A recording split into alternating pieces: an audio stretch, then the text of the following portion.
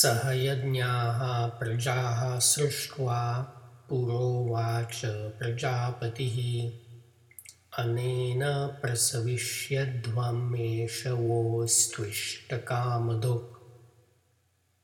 Now the Sandhi Vichhed. Saha is a prefix meaning along with. Yajñāha is the plural nominal form of a noun meaning sacrifice, as in the previous verse. Prajaha is the plural form of a noun meaning population or people. Srushtva is the past perfect form of a verb meaning to bring forth or to produce. Pura is an adverb meaning long ago. Uvacha means said. Prajapatihi is a proper noun referring to a Vedic deity, credited with the creation of all born beings. Anena is the instrumental form of a pronoun meaning this. Prasavishyadhvam is an imperative form of a verb meaning to proliferate or to multiply. Eshaha is a pronoun meaning this. Vaha is a respectful form of a second person pronoun. Astu is an imperative form of a verb meaning to be. Ishta means desired.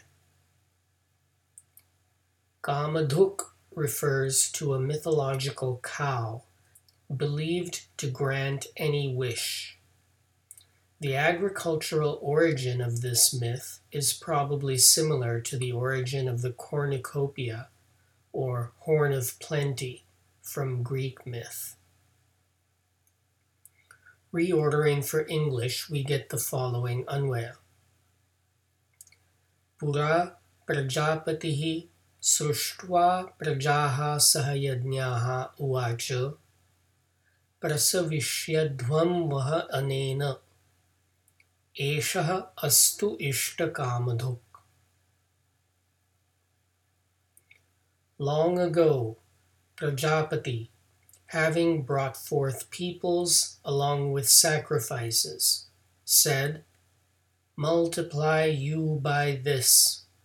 Let this be the desired fulfiller of any wish."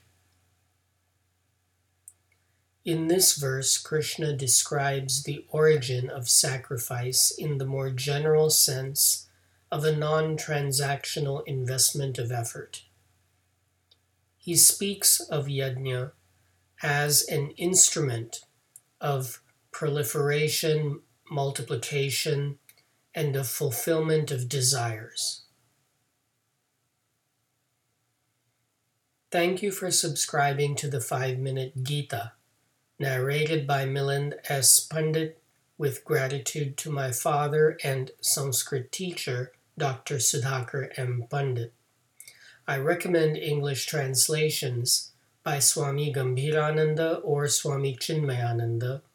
The late Dr. Sundar Hattangadi has also published Sandhi Vichhed and Anvaya, available online.